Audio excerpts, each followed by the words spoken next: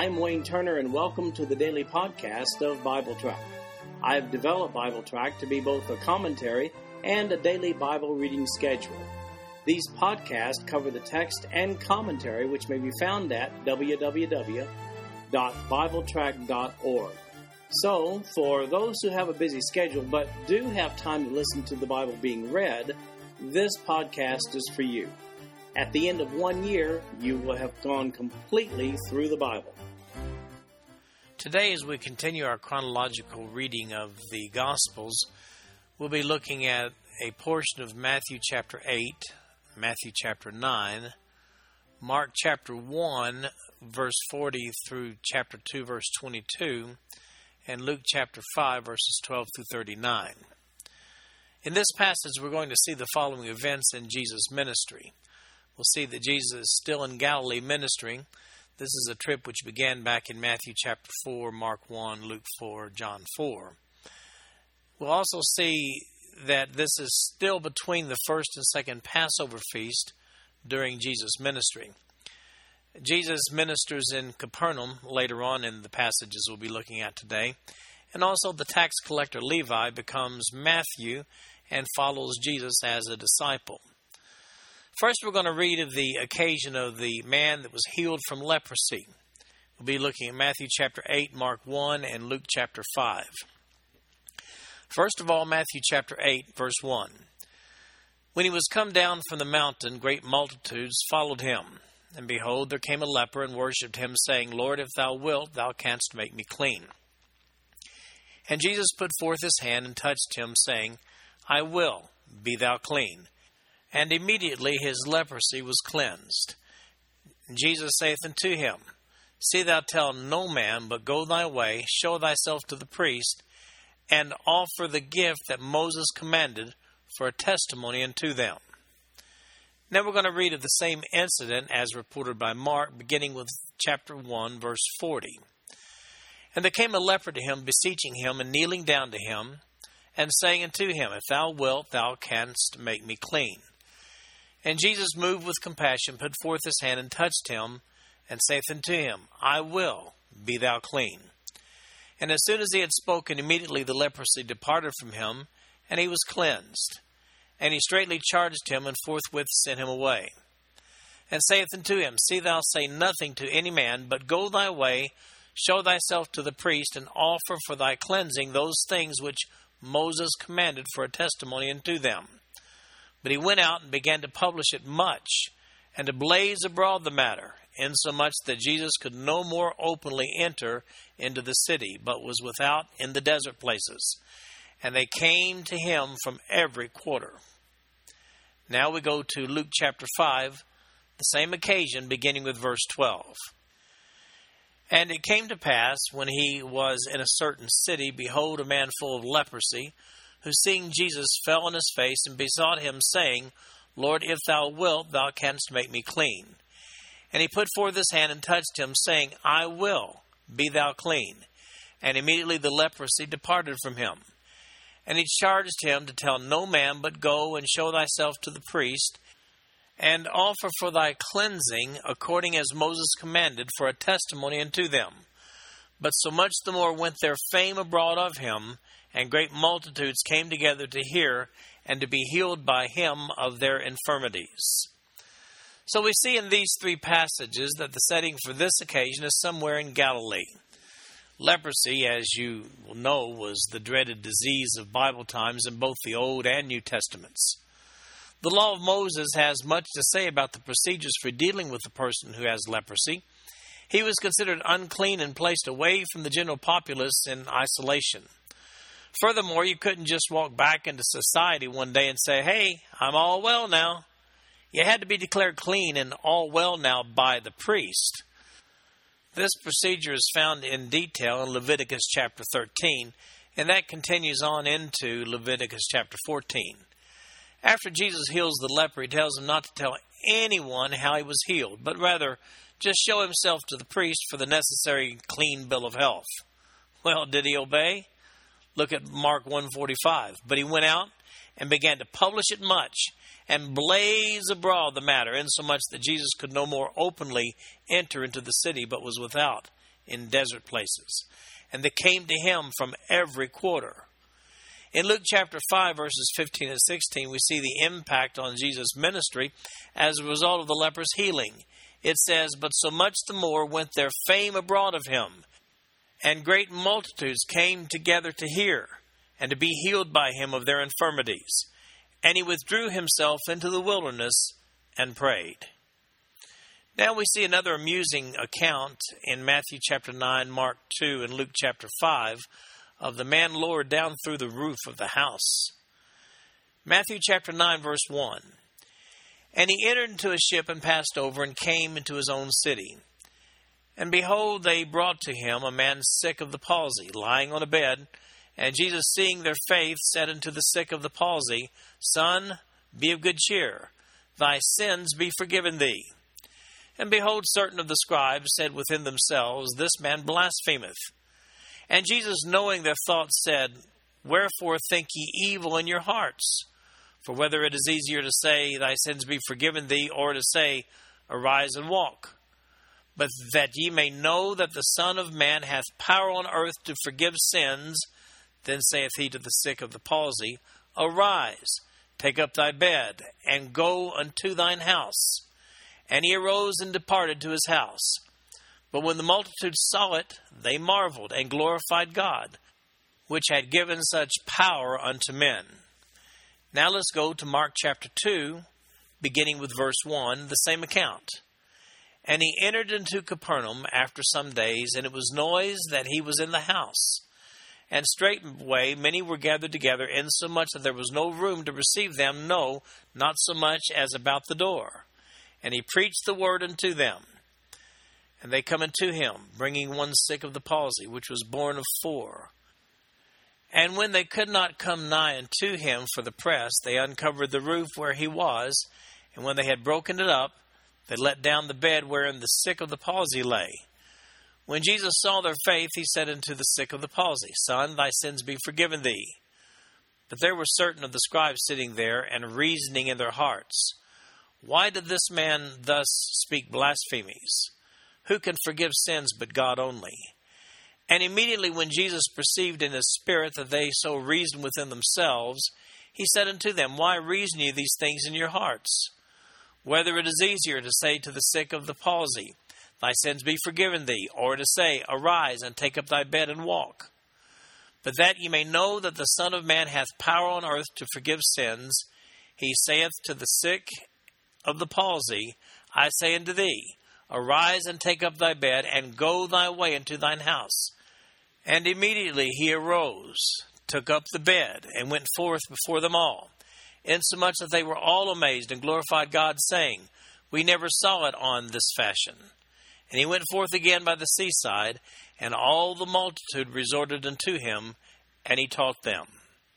Now let's look at the same occasion in Luke chapter 5, beginning with verse 16.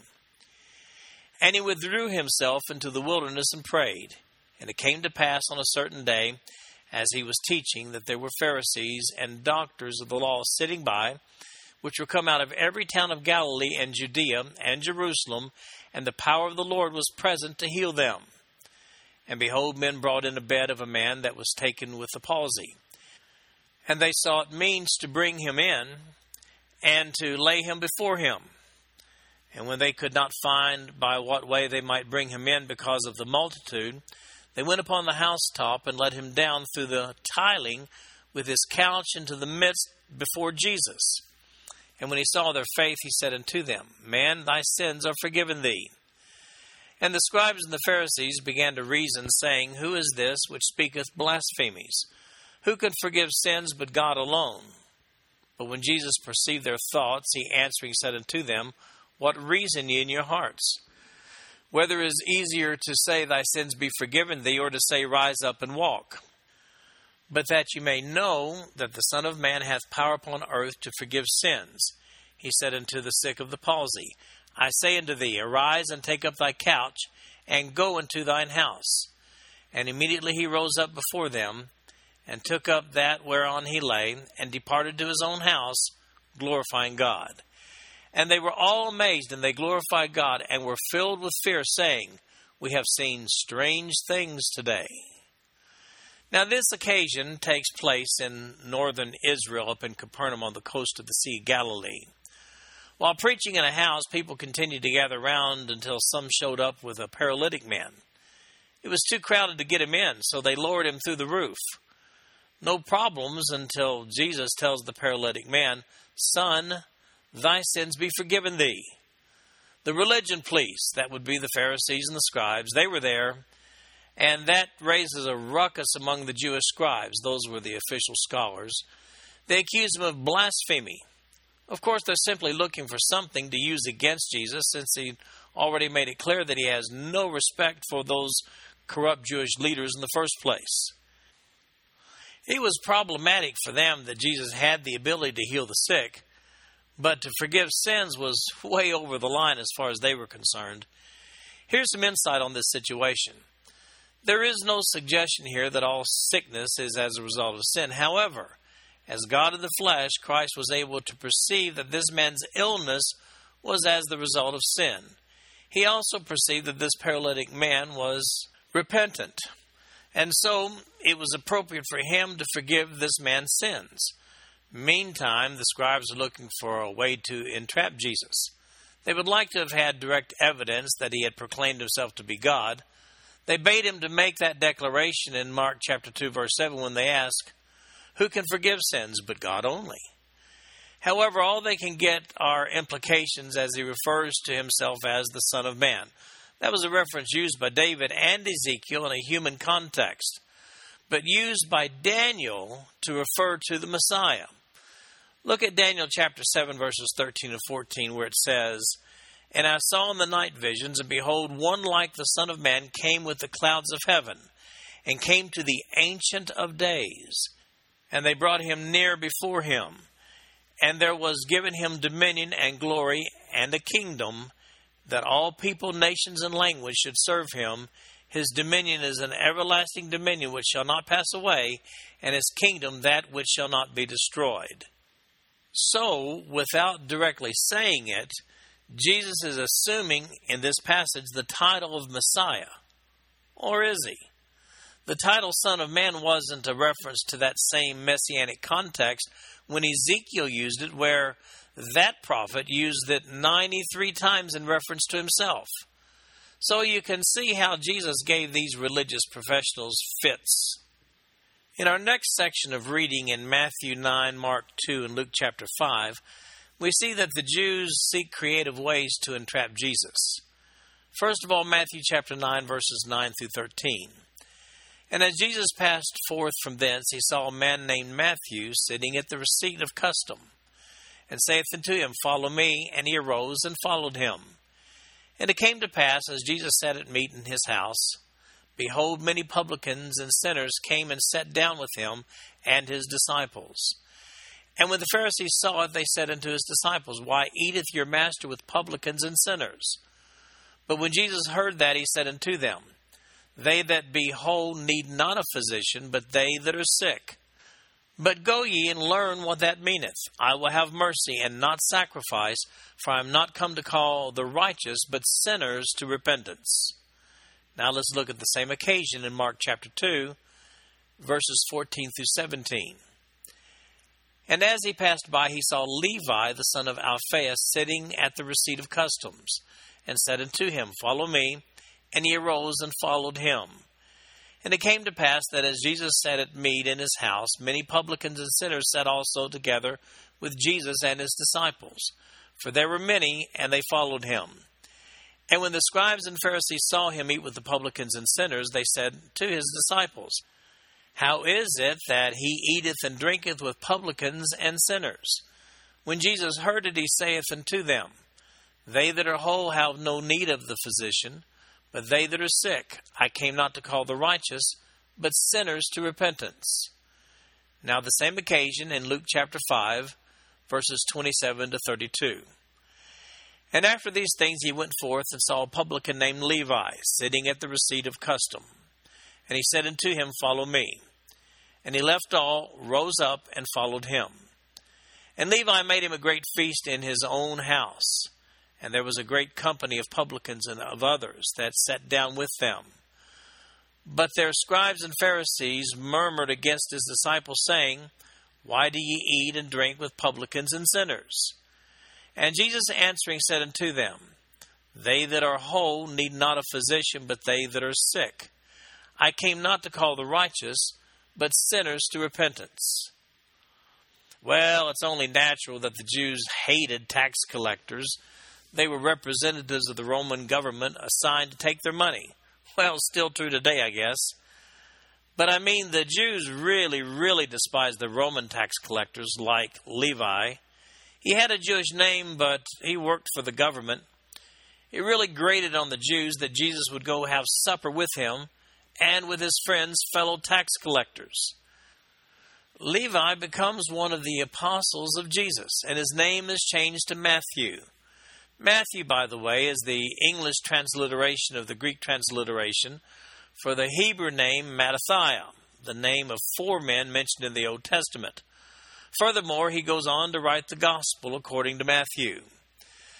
Matthew's own Gospel refers to the occasion as a meal, as does Mark. Both refer to the questionable guest as many publicans and sinners. Luke, however, identifies this occasion as a great feast in his own house, and there was a great company of publicans and of others that sat down with them. Luke wants us to understand the magnitude of the problem here as seen by the Jewish leaders. Perhaps this is a going out of business bash that Matthew throws. As a practice, Pharisees had no contact with these sinners and question why Jesus chooses to do so as well. Jesus replies that ministering to sinners is why he came. The Pharisees see this as a great opportunity to point out the shortcomings of Jesus to a lot of people. We'll see this in the verses that follow. In Matthew chapter 9, verse 13, Matthew points out that Jesus quoted Hosea chapter 6, verse 6 in his reply to the Pharisees when he says the following, But go ye and learn what that meaneth, I will have mercy and not sacrifice, for I am not come to call the righteous, but sinners to repentance. In that chapter of Hosea, Israel is being rebuked for rejecting the counsel of God. You can see the implications of that quotation and comment by Jesus. It's no wonder the Jews were infuriated. Incidentally, Jesus quoted Hosea 6:6 to a different group of Pharisees on a later occasion. When we get down to Matthew chapter 12, we'll see that in verse 7. Next, we have an issue that's covered in Matthew chapter 9, Mark 2, and Luke chapter 5. Why don't your disciples fast? First of all, let's look at Matthew chapter 9, beginning with verse 14, going down to verse 17. Then came to him the disciples of John, saying, Why do we and the Pharisees fast oft, but thy disciples fast not? And Jesus said unto them, Can the children of the bride chamber mourn as long as the bridegroom is with them? But the days will come when the bridegroom shall be taken from them, and then shall they fast. No man putteth a piece of new cloth into an old garment, for that which is put in to fill it up taketh from the garment, and the rent is made worse. Neither do men put new wine into old bottles, else the bottles break, and the wine runneth out, and the bottles perish. But they put new wine into new bottles, and both are preserved. Now let's read about it in Mark chapter 2, beginning with verse 18, down to verse 22. And the disciples of John and of the Pharisees used to fast, and they come and say unto him, Why do the disciples of John and of the Pharisees fast, but thy disciples fast not? And Jesus said unto them, Can the children of the bride chamber fast, while the bridegroom is with them? As long as they have the bridegroom with them, they cannot fast. But the days will come when the bridegroom shall be taken away from them, and then shall they fast in those days. No man also seweth a piece of new cloth in an old garment, else the new piece that filled it up taketh away from the old, and the rent is made worse. And no man putteth new wine into old bottles, else the new wine doth burst the bottles, and the wine is spilled. And the bottles will be marred, but new wine must be put into new bottles.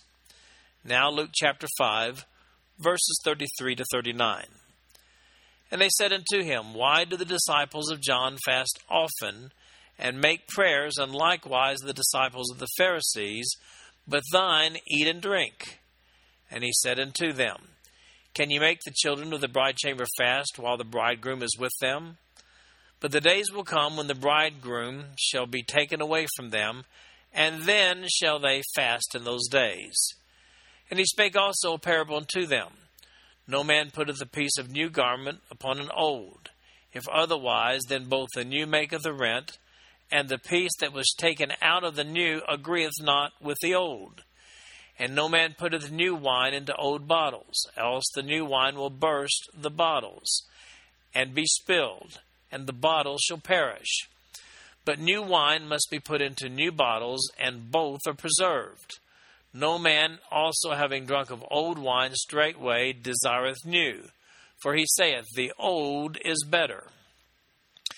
In Luke's account here, we see the conversation taking place at Matthew's house on the occasion of his I ain't collecting taxes anymore party. That's significant inasmuch as the big old banquet tables are stacked with food. Remember, Luke reports it as a great feast. So with all this eating going on, how about a question regarding the indulgences of the occasion? Here's the question. Why do the disciples of John fast often and make prayers, and likewise the disciples of the Pharisees, but thine eat and drink? Matthew and Mark both tell us that some of the disciples of John the Baptist participate with the Pharisees in this inquiry. I just wonder if the Pharisees had been over talking to John's disciples, trying to get them kind of riled up. As far as Scripture is concerned, in the Old Testament, the Jews only fasted on the Day of Atonement. That's seen clearly in Leviticus chapter 16, verses 29 to 31. Also, you can look at the notes in Leviticus chapter 23, verses 27 to 32, and also Numbers chapter 29, verse 7. These are all passages that deal with the Day of Atonement. Later on, when they returned from Babylonian exile, 4 annual fasts were observed by the Jews. We see that in Zechariah chapter 7, verse 5, and Zechariah chapter 8, verse 19. We see from Luke chapter 18, verse 12, that some of the Pharisees fasted twice a week. We have no idea why. As far as John the Baptist's disciples, maybe they were fasting because he was in prison at the time. Or maybe they were fasting because they saw the Messianic age at hand. We don't really know why they fasted. But in both cases, fasting was a sure sign in those times that you were serious about your religion. A complete overview regarding fasting can be seen in the written commentary on Isaiah chapter 58 on BibleTrack.org. So here's the question asked of Jesus. Why don't your disciples fast? Well, the answer comes in the form of an analogy. When the bridegroom is present at the wedding feast, there's nothing to fast about. Everybody eats heartily. However, when the bridegroom is gone, then it will be appropriate to fast. Was he talking about his crucifixion here? Well, perhaps so, but one thing is for certain. Jesus implies that the Pharisees and John's disciples fast in anticipation of an event, as in the coming of the Messiah. Since Jesus is that Messiah, his disciples have no need to fast. Incidentally, John the Baptist is in prison and has been there since Luke chapter 3, verses 18 to 20. He remains in prison until he is beheaded in Matthew chapter 14, verses 3 through 12. Perhaps another reason why his disciples fast. So, what is this new wine, old bottles analogy all about? Well, let's look at the circumstances and conversation around Jesus' comments, and let's see if we can perceive its meaning. The Pharisees were the leading religionists in Palestine in that day. They fully anticipated that anyone aspiring to messiahship would be working with them. Here they are at it again, however, criticizing every move that Jesus makes. Who his friends are, with whom he eats, the very fact that he eats at all. So to explain to them where they fit into the leadership scheme of the coming kingdom, Jesus uses the wine bottle and the cloth garment analogies. So let's fit the components into these two analogies. First of all, the new wine. Well, that's the Messianic kingdom. The old bottles, That would be the current corrupt leadership. What about the new cloth? Well, the new cloth is equal to the Messianic kingdom. What about the old garment? That would be the current corrupt leadership. So here's the bottom line, somewhat tactfully stated. Jesus is telling these Pharisees that they won't be part of the leadership team in the Messianic kingdom. Do you think they're starting to get the picture? This concludes our podcast for today. I am Wayne Turner, and if you'd like to read along with our commentary online, go to www.bibletrack.org. Thank you for listening in today. The background music for these podcasts is an original composition written by the music director of Fayette Bible Church, Paul Walton.